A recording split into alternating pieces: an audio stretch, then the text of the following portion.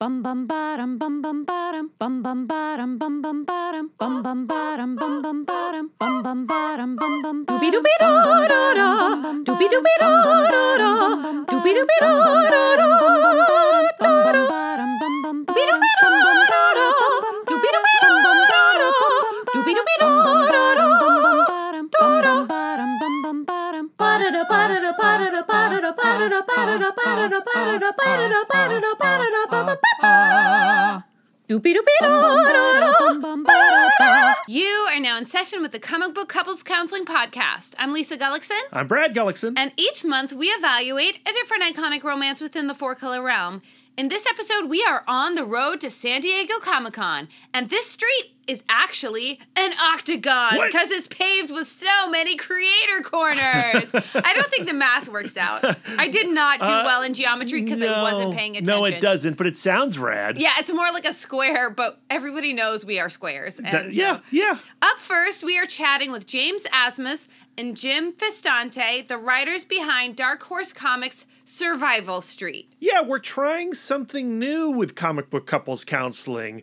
We're obviously super excited to go to Comic-Con. It's been 3 years since the last in-person Comic-Con, and we are itching to be with our people. And so we wanted to do something a little extra special as we build toward next week's event. And thankfully, we found some people to join us on this road to Comic-Con, or this octagon that's actually a square to Comic-Con. And it's a Cowardly Lion and a Tin Man. No. It's James Asmus and Jim Festante of Survival Street, which we're going to enter into conversation with on this episode. And then 2 days after this drop, we're going to have a conversation with Matt Kindt talking about Flux House, his new imprint over at Dark Horse Comics. And then 2 days after that, Scott Snyder is returning to Comic Book Couples Counseling, talking about his new comiXology books, Canary, Barnstormers, Dudley Datsun, and the Forever Machine.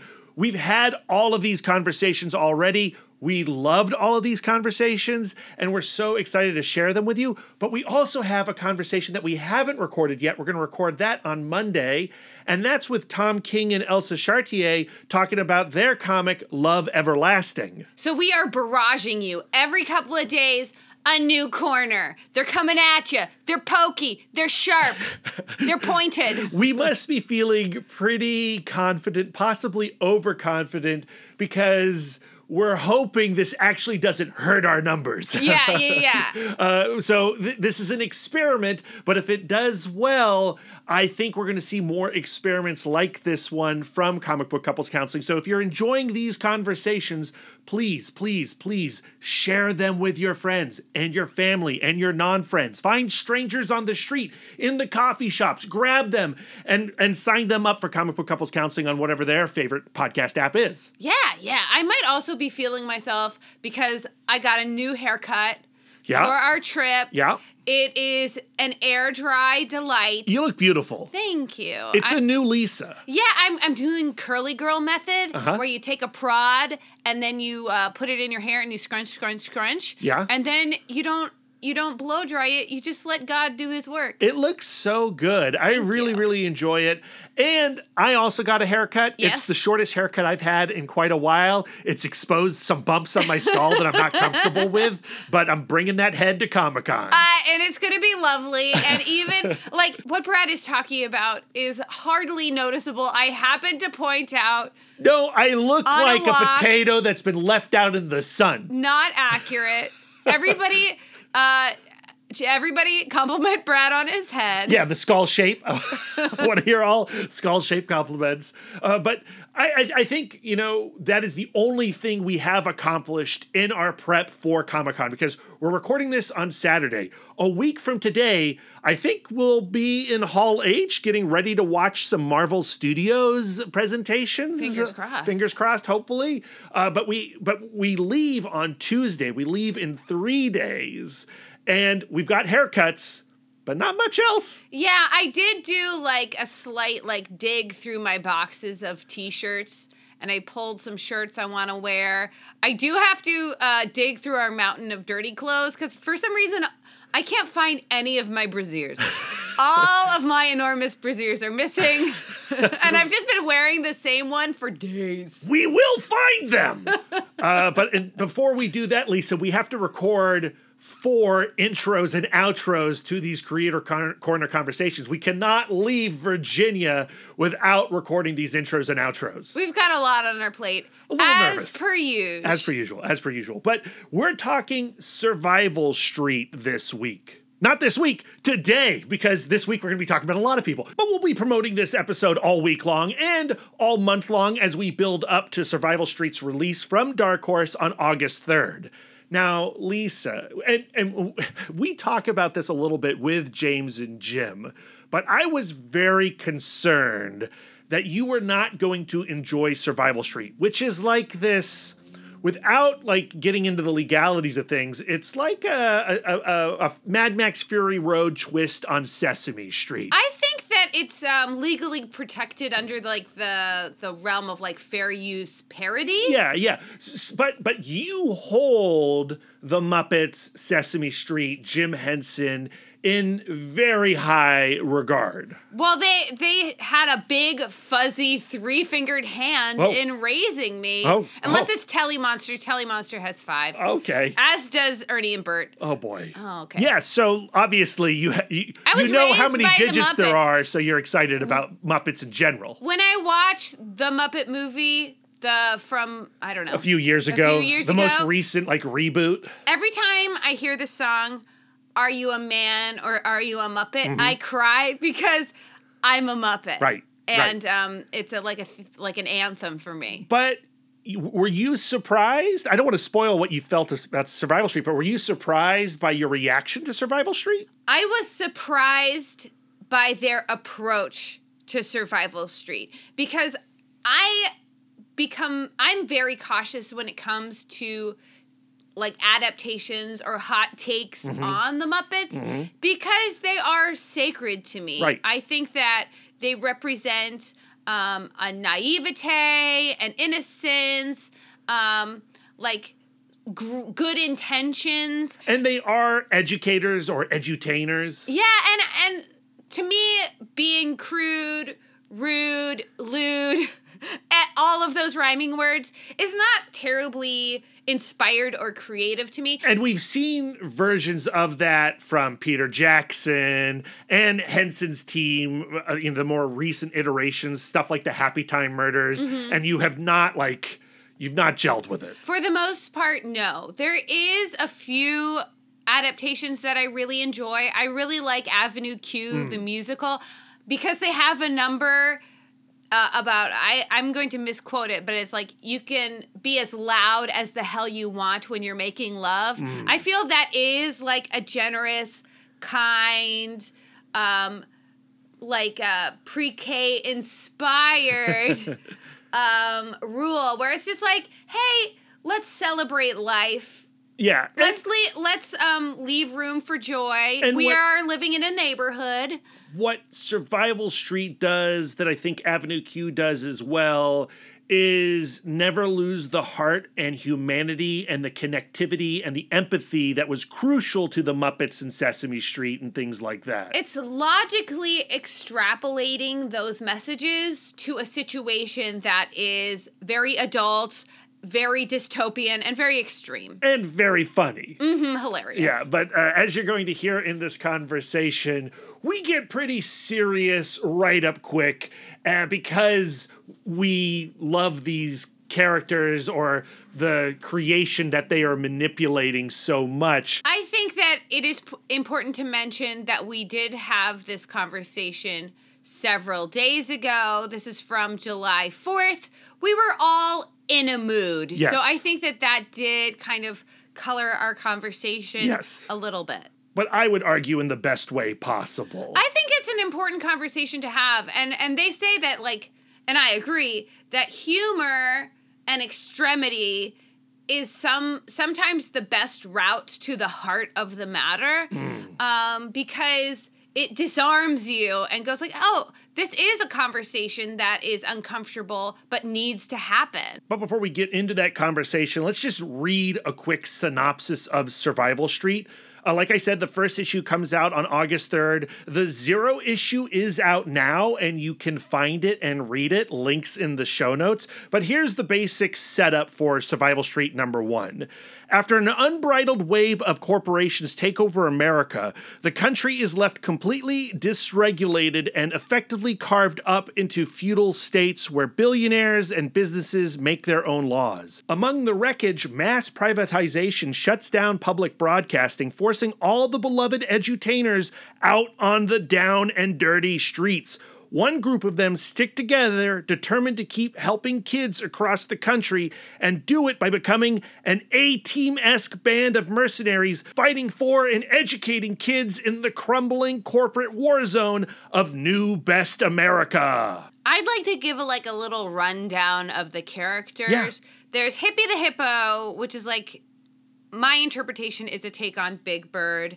There is Tony the Troll, who is Oscar the Grouch.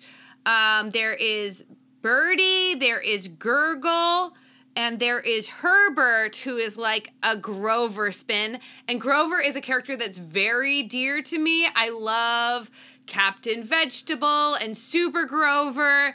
And Corporal Fairness is a very intriguing take on that character. Yes, and Lisa has some revelations about the relationships of these characters in the midst of this conversation. No, I think that was actually after the conversation finished, and it blew my mind. I did not see it at all. So should we talk about that on the outro? Maybe. Okay, well, let's get into this conversation, this deep, thoughtful, considered conversation about Survival Street that's also a richly, wildly entertaining and grotesque comic book.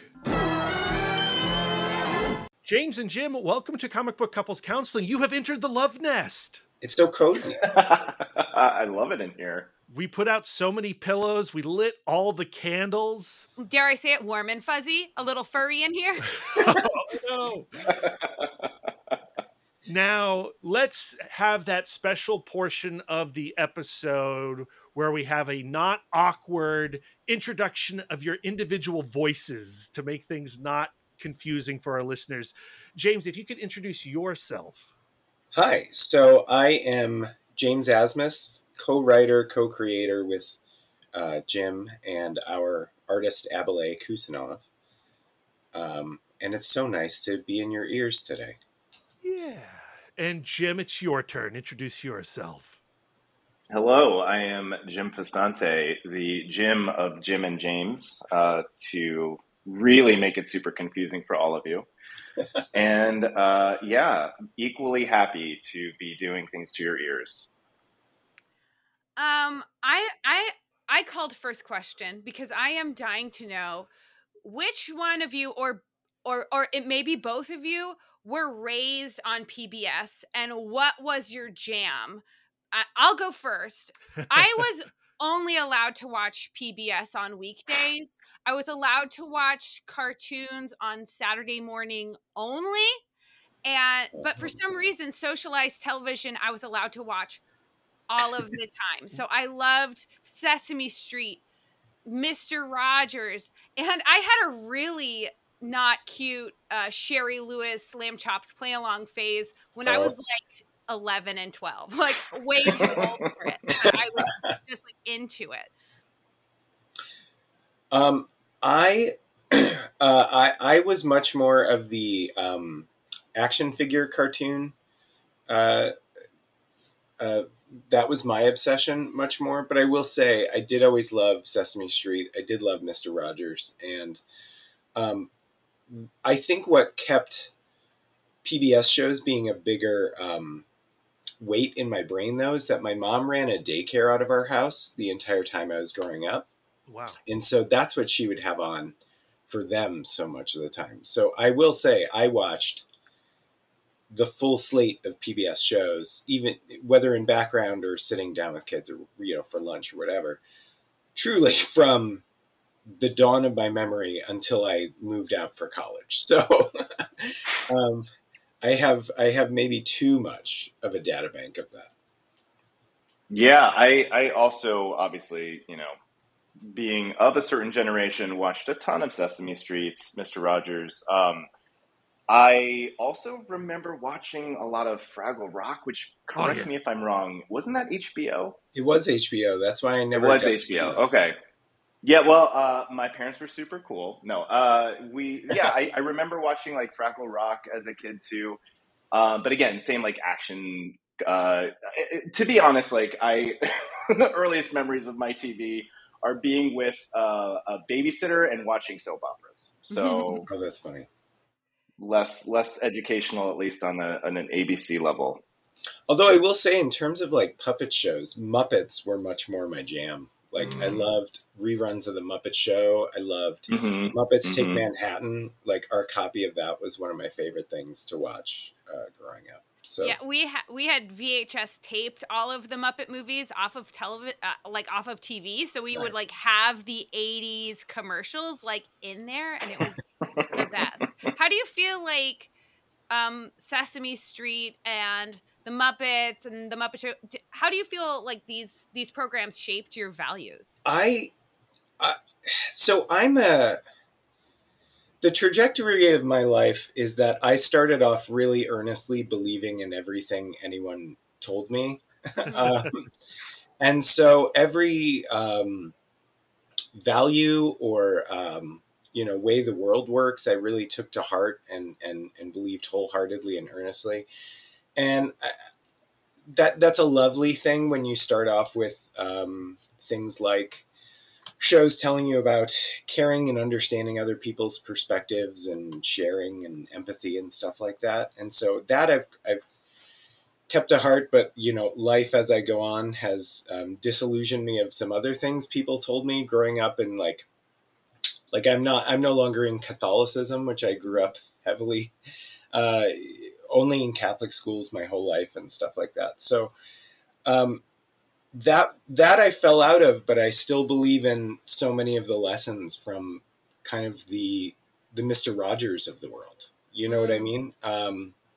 Even when it's hard in a modern day, and you see a lot of people who don't share those values, don't share that generosity or empathy, I still believe how necessary it is. And I think that really forged in me, and I feel the way my relationships are better when I practice that, and the way my life is better when I invest in it. But it is all the more heartbreaking when you're surrounded by people kind of actively, gleefully doing the opposite, Yeah, and for me, it was also like the kind of the multicultural influences of these shows too. Growing up in a very white area, you're not really exposed to a lot of things other than a homogenized, boring white culture. And being introduced to things like, I mean, one of my favorite songs still to this day that I have on my Christmas playlist that I love playing for my son now is like the Feliz Navidad from the Sesame Street Christmas, when they're ice skating around. And it's just like, just being introduced to people of different cultures and races, when you might not necessarily have that in your own community, I think is also incredibly important. And when people talk about like, oh, well, this television show doesn't speak to me because it's made by people of a different race than I am or have a different cultural background. It's insane to me, because it's just like, don't you want to learn about other people and see and have fresh stories and things that you didn't necessarily know? In the same way that like, I don't understand that people who are just perfectly happy to eat at an Applebee's when it's like, there's so much better food out there than just, again, this kind of homogenized thing that like, yeah, I get that there's comfort food, but at the same time, like, I don't know, don't you want to be introduced to new, different things outside of your own experience? You don't like, of course, like as a little kid sitting in front of the TV, you don't realize like the curiosity that they're fostering. Like I remember I could probably storyboard out the like when you went into picture on Mr. Rogers and you would see the little Eskimo girl go through her day, and I found that like absolutely fascinating. And then not too long ago, pre-pandemic, so it feels like forever ago, the documentary "Won't You Be My Neighbor" came out about Fred Rogers. Mm-hmm. And me and my friend Darren went to see it, and we just Oh. held each other and cried. I was there too, Lisa. I don't remember you being there at all. I just remember me and Darren holding each other. And I went home to tell my parents about how grateful I was to grow up in Fred Rogers' special generation, where I think that where I go by my being an individual and unique and having a perspective, I am special. And then my Catholic dad turns to me and goes, "Yeah, but you've got to earn it." and there is this turn of phrase that you use in the first issue, coddle culture. Mhm. And I want you to talk about how our childhood is now being spun to be this thing where it's just like, well, now these people, because their hearts are so open and their minds are so open, now their brains have fallen out. You know what I mean? And they're ruining everything with these values. Can you speak a little more to that? Well, I think it's interesting that the generation in advance, or sort of our parent, I'm sort of on the cusp. So my parents are boomers. Same. Okay, yeah. Like my parents are sort of the end of the boomer, or like, well, my dad. Anyway, but I consider myself an elder millennial. I'm Yeah, 1983. I'm Gen X, baby. Jerry. I'm with you. I'm with you, Brad. I'm Gen X too. All right. But I think it's funny, this whole thing of the elder generation constantly lambasting ours collectively, our sort of Venn diagram of our generations, as being too liberal, too empathetic, too compassion, whatever the complaint is, but also this thing of the participation trophies. And I'm not the first person to point this out, but like we didn't give ourselves that. And like when we were kids and the shows became Captain Planet and, and all of the various ideological, huggy, emotional, pro-diversity shows of the PBS and anything else, we weren't making those television shows as 3 and 4 and 7-year-olds. You know what I mean? Like, so I find it so strange that there was a whole generation that softened our childhoods and encouraged some of these things pushed into our, the way they actually changed entertainment in the early 90s and said you can't do toy advertising anymore, and it all has to be like educational and social, have social value and stuff like this. Those are decisions made by other people, and somehow, like, when it works, there's a complaint about it. But I also think in general, the complaint that we care too much about other people is like a psychotic thing that I wish people would hear it come out of their mouths and ask, like, the alternative is to not care about your fellow human beings. Like, it seems like you're telling on yourself pretty hard. Yeah, and also look at their parents' generation. Like these weren't the best parents. These weren't great social situations, and I think about my parents, my in-laws. Like, you have these stories where their parents weren't great people, didn't know how to take very good care of their children, and it's like, is that kind of what you want? I mean, I don't understand. Isn't that what you were trying to get away from? And that's what you're now, the things that you're saying against this, like, this anti quote unquote coddle culture. And it's like, okay, so you want to go back to what, your parents dismissing you because you're a woman, being free to hit you with either a hand or the nearest object. It's just like, it doesn't make any sense. It's a very weird thing to be against. On the flip side, I do think there's the thing I find kind of more coddling, because personally I feel challenged all the time in a positive way at the fact that, like, I do have to keep learning what my blind spots are and where I'm failing to be compassionate. To find my own blind spots and stuff like that. And I don't feel I'm coddling someone when I realize like I'm using ableism in my language or something. And I'm trying to eradicate that from my own language. That's not me coddling them. That's me being challenged to be more considerate and to live up to my own values. And I think that's not being coddled. And I'm not coddling them. I'm showing respect. What I do think is the coddling of our current culture, though, is that people can choose a news feed, choose a social media feed that is only telling you things you agree with. And I think that's people choosing to be coddled. I think people who are just wanting to go into, a space that tells them everything they think is right and you don't challenge any of it. Not that you have to constantly, disagree with yourself, but to truly only listen to voices being like, yeah, you're right. And those people should all burn in hell. They're all human detritus. Which is also an argument against, to me, social media, because it isn't always something you choose, but these algorithms that kind of put you in an echo chamber. So it's like you're constantly surrounded by your own opinions and not being challenged on them, whether you like it or not. I could go off all day on how much I despise social media. As someone whose day job is often working in social media. Shut your mouth. Let's not talk about that.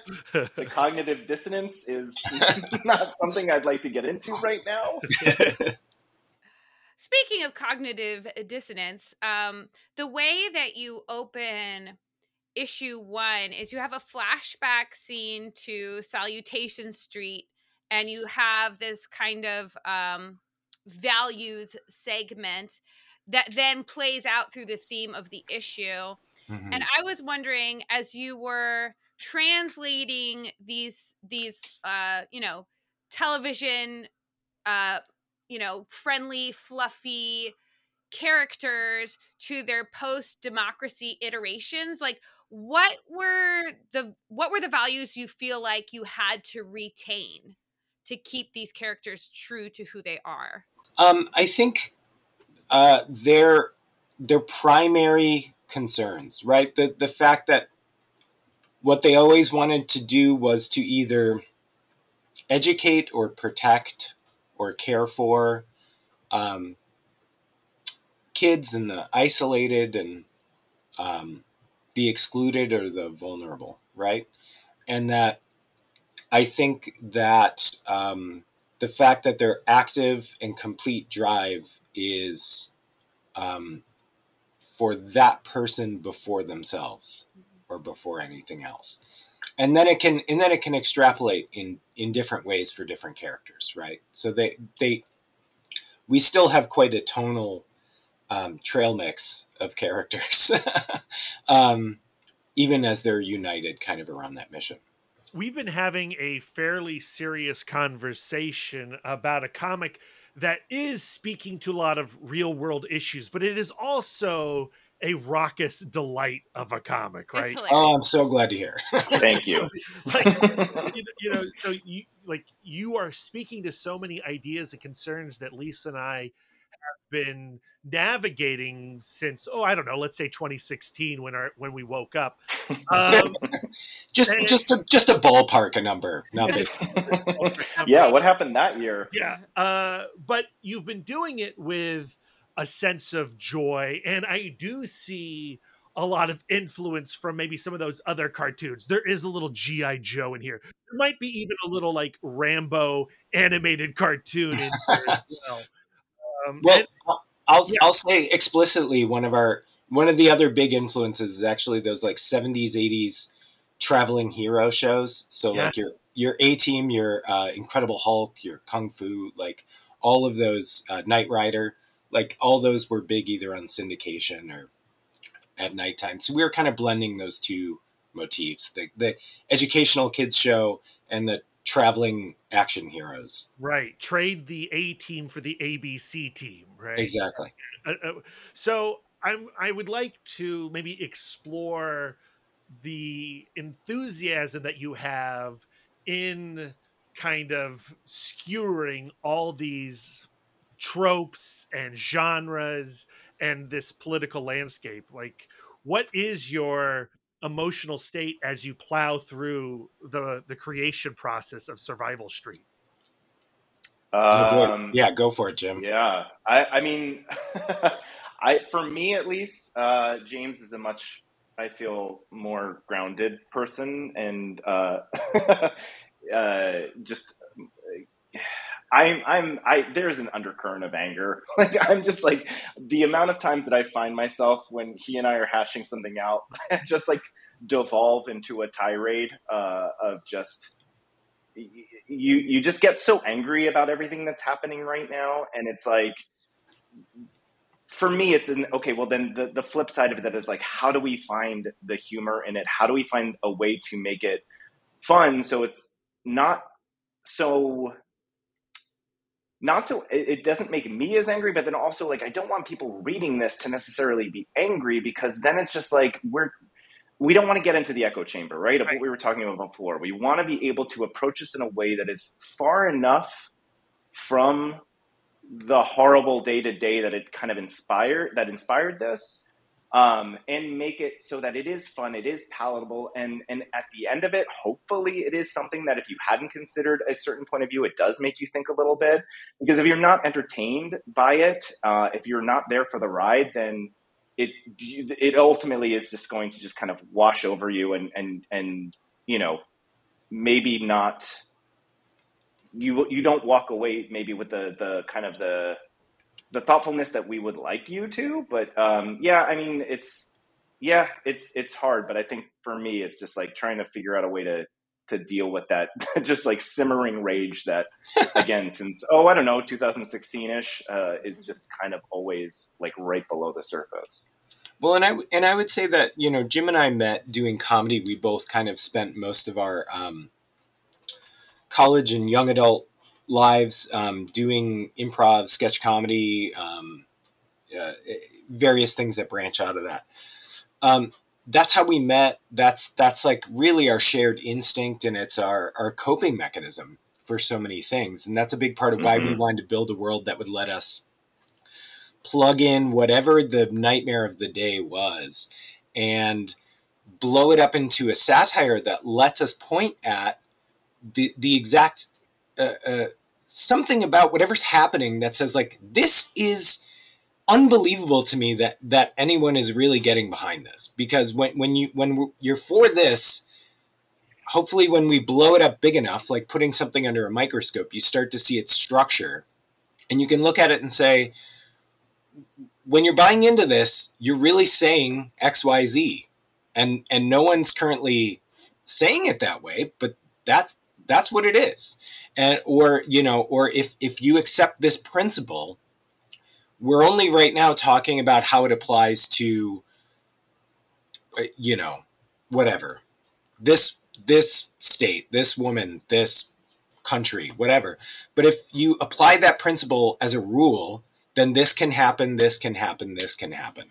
And I think we wanted to make the points that we didn't think anyone was making. But I hate, for example, like descent into drug abuse movies, because the whole thing is like, yeah, okay, drugs are bad. And now I have to suffer through 2 hours for this point that we all understand. And I don't want to make the equivalent of that socially, politically. So we put it through this wild blender with comedy and heightening and entertaining violence and, our weird senses of humor and very bizarre characters who get to bring their own life and surprise and joy and specificity that like changes the story in that hopefully you care about them. We do. And then it ends up being a whole cocktail, a whole meal that isn't just telling you to eat your vegetables, but those vegetables are like blended up inside of ice cream and a burger and fries and a toy, And there's something about telling or approaching your anger and your frustration using PBS like characters, using puppets, because it allows you to comment on both sides of the fence. Like there's something freeing about having this psychotic spin on Sesame Street being your entry point. But I think that is also like a short circuit to like, because Brad wasn't really raised on Sesame Street. No, Yo Joe. But like for me, like seeing like Birdie, for instance, and going like, okay, she has an somewhere. Where's Ert? Yeah. You know what I mean? Like I automatically care. And I think so much of the fun of this comic as well is the like aesthetic of it and art of Abelay Kuzanov. Yeah. And can you tell us what that partnership is like? Jim? Yeah, I mean, I was just talking about him last night with my wife. I'm trying to remember what her name is. Came up, but I was just like, oh. Yeah, I mean, look, my brain is full of holes like Swiss cheese after the past couple of years. No, but like I was telling. Oh, I know what it was. I was describing one of the characters. Won't spoil anything. Who ends up going on, a Fox News program, and is kind of like tricked into this thing, and they dress her up, and like she's like wearing lipstick and weird clothes that don't fit her, and just like the way the specificity that he draws, and the emotion that he's able to get through, to me are fascinating. Like one of my favorite moments in the first book is, when Herbert tells everyone like we're going out loud, and the look on his face, like I've been an art director for a good 2 decades. Like I've worked with a ton of illustrators, and he is he's so talented. He's so fast. He's so funny. He's just like, he was an amazing find. He is our unicorn, and he is. I cannot imagine that he is not going to be a big commodity once people are able to take a look at these books. Yeah, I can't stress enough. Like, I really liked his art. He had drawn nothing that looked like what we thought this book had to look like. But I thought his storytelling was great. His characterization was great. And from the beginning, I was like, this is a kind of a weird concept, and it's really balancing a lot of things like tonally and stylistically. His first character sketches were so dead on perfect that we had, like, the only notes we had were like, oh, we have to pick what colors they should be. Like from the beginning, he has it truly, like, Jim and I did a ton of work kind of developing this before he came on board, but he was 100% tuned into the exact same wavelength and has just added and enriched and, like, perfectly matched, that he really was like the ideal partner, and has communicated, like Jim was saying, more emotion, more humor through puppets, which he's not had to draw before. So you just got to assume you don't necessarily have that same, like, muscle memory of how to raise an eyebrow, or, what, like, the way the architecture changes indicates something emotionally. He's just found it so fast and has been amazing. So yeah, I hope we get to do more of this, and I want to hang on to him forever. Yeah, like, and also like how he knows how to tell a story. I'm not as deep into like James is. He's the driving force. You've been doing this a hell of a lot longer and more deeply than I have. I'm grateful that I get to come along on the ride with you, and I love our partnership. But like for me, when we first started writing our image book, 10 years ago now? Oh God. Yeah. Oof. It was a learning curve for me of just like, oh, well, I'm used to writing scripts that are like TV or, digital shorts and aren't necessarily comic book scripts. And so I had to learn a lot about like, oh, well, this is kind of how, it makes sense to tell a story sequentially and to make sure that you're, not losing the audience and it's very linear, but also like, has room for fun and can surprise. And there's been a couple artists that we've worked for that like get the hang of it and some that, struggle a little bit more. And we've never had to give him a note about the way that he's telling the story or the way that he's doing his sequential art, because he it's just there. I have experienced a lot of like spoofs on Sesame Street and the Muppets, and a lot of them have left me feeling kind of like scarred and scandalized and hurt. Yeah, because these characters. No, I understand. Yeah, these characters are sacred to me and they're special to me. And and what I really appreciate about your comic is that that reverence and that gratitude is still so present In their struggle. Yeah.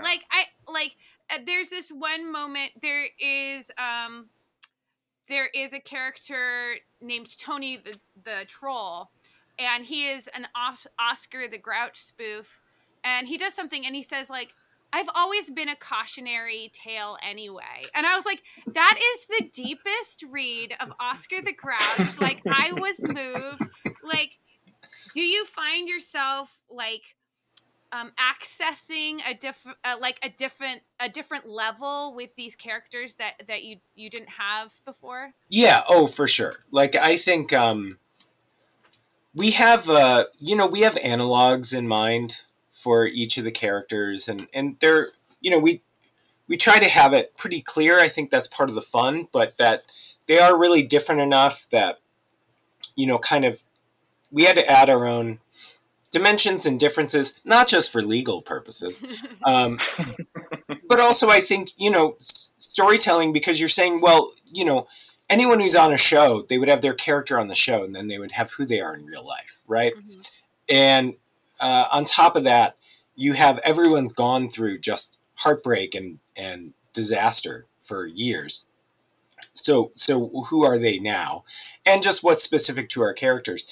And it is interesting, kind of the places we were inspired to go. Some are more something we wanted to add on and have someone represent, and other things were things we started to think about. I will spoil one thing in issue 3 unless Jim tells us to cut this. But in issue 3 is kind of the like long dark night of the soul for Hippie, the giant hippo. And there's this one throwaway line Hippie has, which was they just wanted to grow old and find another giant pink hippo they could live out their life with. But since they're the last of their species, that was never going to happen now anyway. And thinking about some of those characters from those shows who are anomalous, and you think about like, oh, well, if I don't know, a goose mates for life or whatever, and I don't know if that's true, don't at me, but if you're the last goose, like what an existential heartbreak, and you just have to put your emotion and your life into something else. And so oh, no, go ahead. Sorry. No, I was just going to say, so that was one of those things where it made me start to think about some of those characters in a different way. And there's some dimensions like that I think we hope relate to either make us care about these characters more. It certainly made us feel for them once we start thinking about their reality. Or maybe it strikes some other nerve. It speaks to some other things with people that maybe they can feel for. Yeah, like, again, when, James talking about us coming from an improv background, one of the biggest lessons, everyone always talks about yes and, right? Of just like, oh, somebody suggests something and you say yes and then you add to it. Is yes, it's a core tenet. But for me, one of the biggest lessons that I learned was if that, then what? Mm-hmm. Which helps you create a 3-dimensional character, right? It's like, okay, well, if my character is this, if I behave a certain way, well, what does that mean? Where does that lead me in a very realistic 3-dimensional way? And so when you take kind of these, just very surface level descriptors of these characters, and it's like, okay, yeah, Oscar the Grouch, or in our case Tony the Troll is curmudgeonly. Okay, well, why? And if that's how he is, how does that affect the rest of his interactions with the other people, with his life, with how he deals with the kids that he's trying to help? Like, it just spins you off into such detail. And for me, and for James, like, it's that detail that's important, because otherwise it just becomes a two-dimensional sketch. And that's fine and funny for certain, types of comedy, but it's never really interested me all that much. Like, I think it's easy. And so I feel like, the people that are going to look at this and be like, oh, you took Sesame Street and made it edgy. Like, oh, cool. Like, good for you. And it's like, no, that's really not what we did. We tried to take these characters that mean something to us, that impart a certain lesson and way of looking at the world, and just, again, spun it out into this wild kind of satire to really, like James said, look under the microscope and see, like, what is that saying? What are we trying to say about a certain issue? And how we can, the beauty of satire is you step far enough away from something and you're able to see it more clearly, as opposed to being right in the middle of it. So yeah, I like that idea of just, Birdie, what makes her why is she so practical? Why is she the kind of the brains of this operation?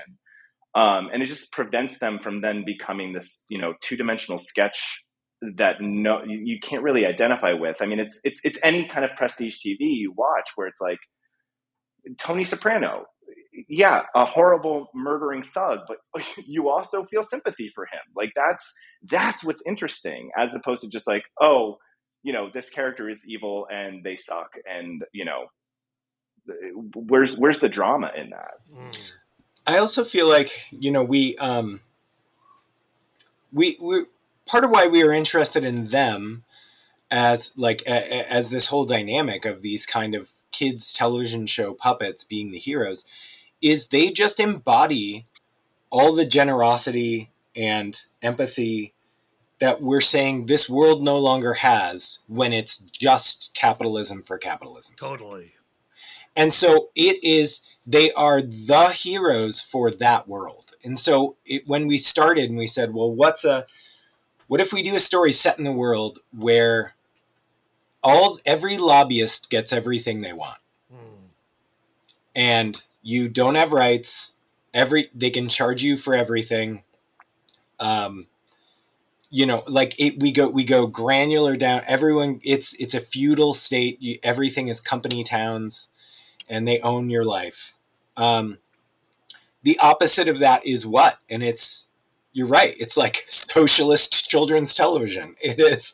And so they were the right thing for that. And unlike something like, full respect to Peter Jackson, but when I first heard about Meet the Feebles, I was very excited. And then I did not enjoy it because it was just about debasing something like the Muppets and making it as gross or as shock as possible.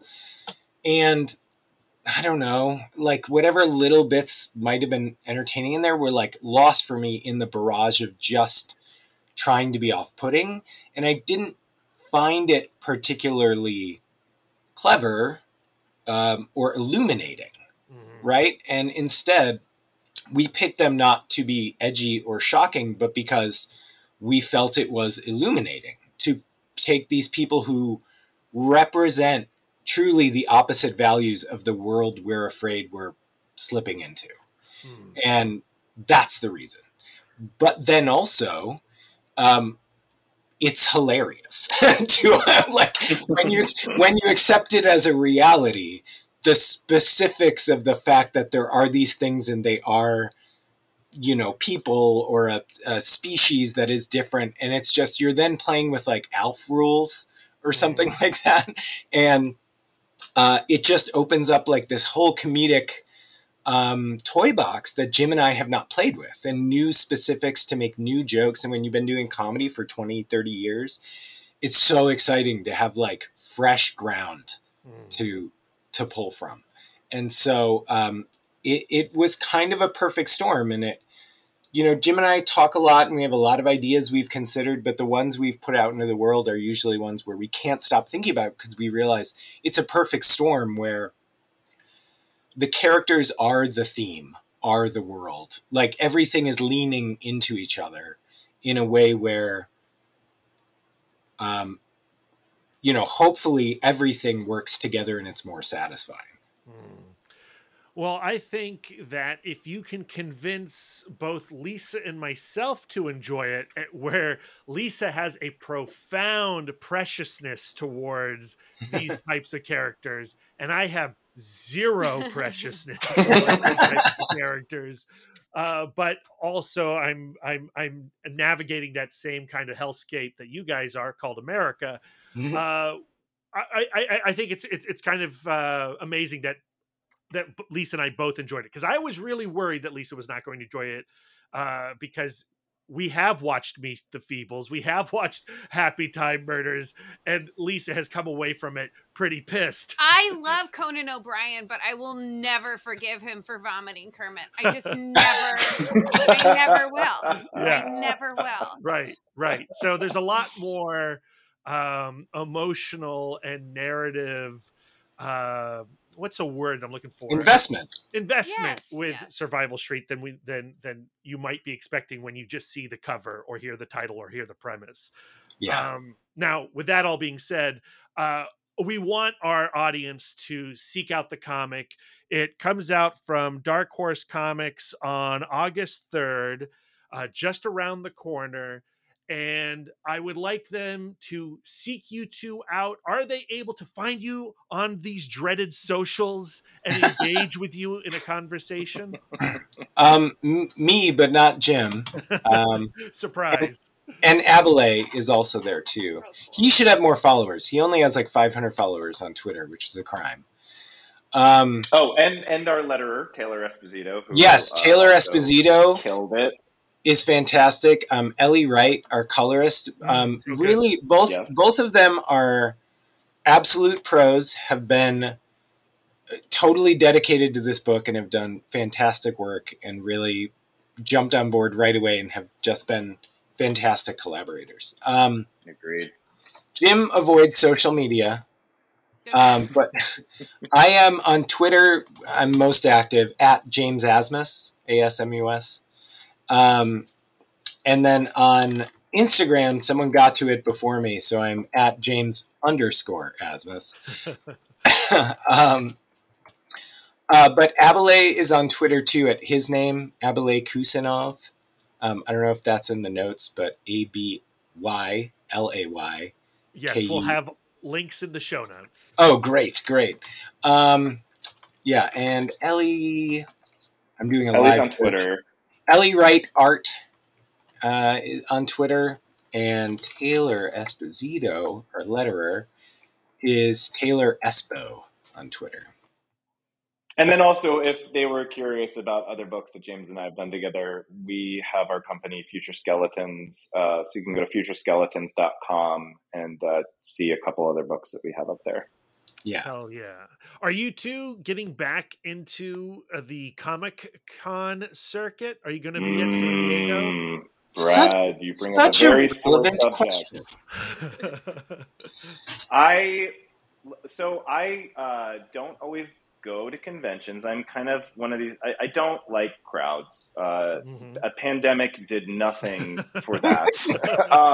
So I was actually really excited this year. We have this book. I'm so proud of it. I do think it's the best thing James and I have ever done together.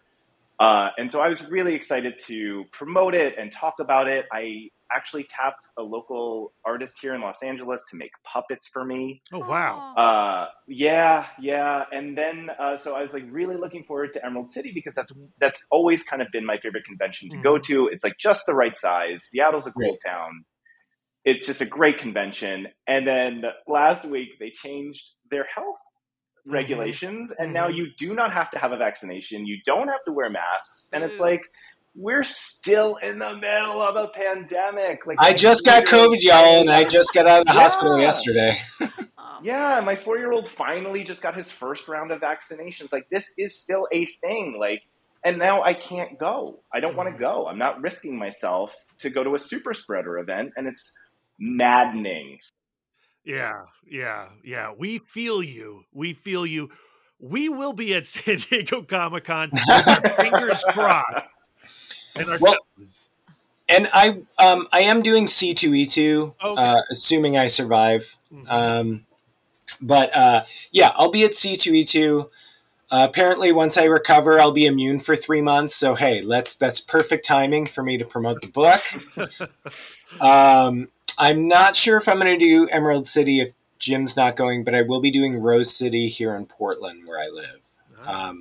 So at least C2E2 and Rose City are locked in for me. All right. Well, good luck, everybody. Thank you for coming on Comic Book Couples Counseling. It was a true joy to chat Survival Street with you two. Thank you. too, And as well. I promise the book is funnier than we were in the interview. It's just how we're wired. We just save it for the writing. We are recording this on Independence Day, and we're all in a place. We're all in a place. We're in it together, and it's just really different. Yeah. And on that note, have a great day, y'all. Yeah, and there you go. Thanks again to James and Jim talking about Survival Street.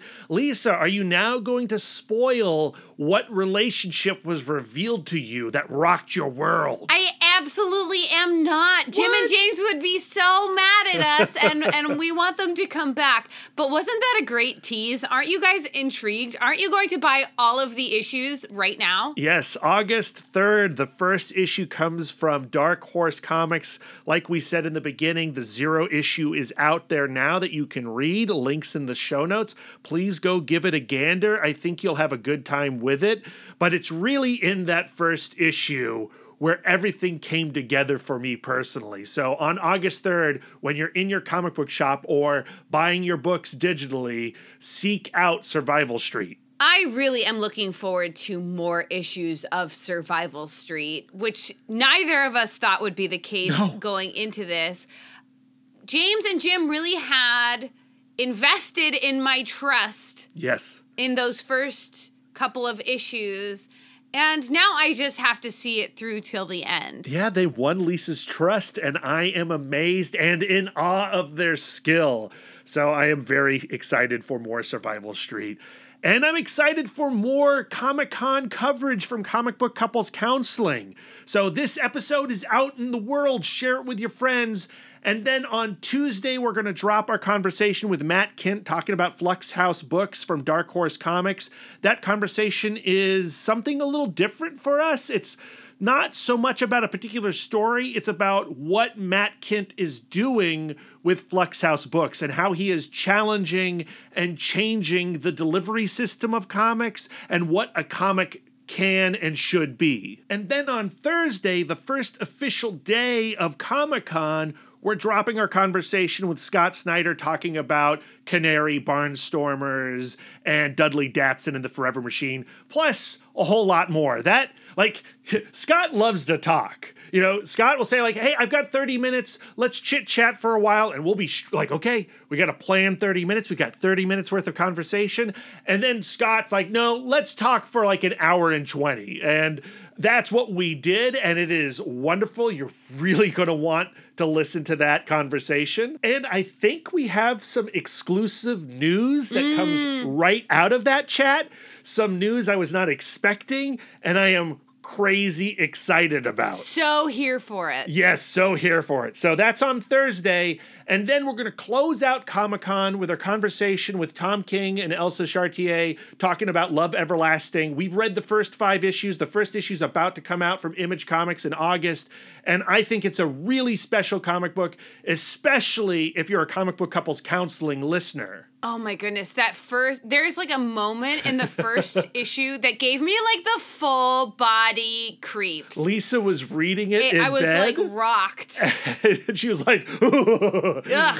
I love that first issue so much. And by the way, Love Everlasting is currently available through Tom and Elsa's Substack, and you can read those first 4 issues for free right now. Mm-hmm. That's what I did.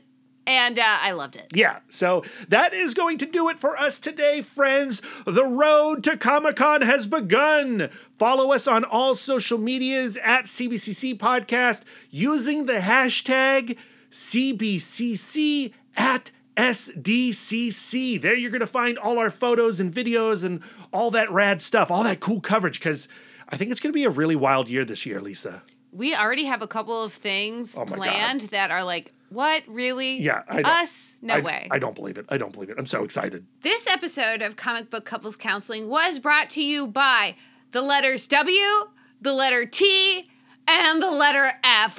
What the F is happening at Comic-Con this year? I am so excited. Brad, where can our listeners send their words of affirmation to you? Oh my goodness. You can find me on all social medias at Mouthdork. If you have words of affirmation for our logo, you can send them to Aaron Prescott at A Cool Hand Fluke. And if you have some words of affirmation for our radical banner art and show posters, send them to Karen Charm at Karen_X-Men fan.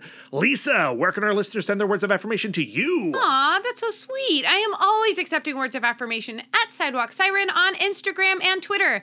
If you'd like to spend more quality time with us, you can subscribe to us on Podbean, Stitcher, YouTube, Google, and Apple Podcasts. If you'd like to get exclusive, you can join our Patreon, where you'll get more content, including weekly bonus episodes.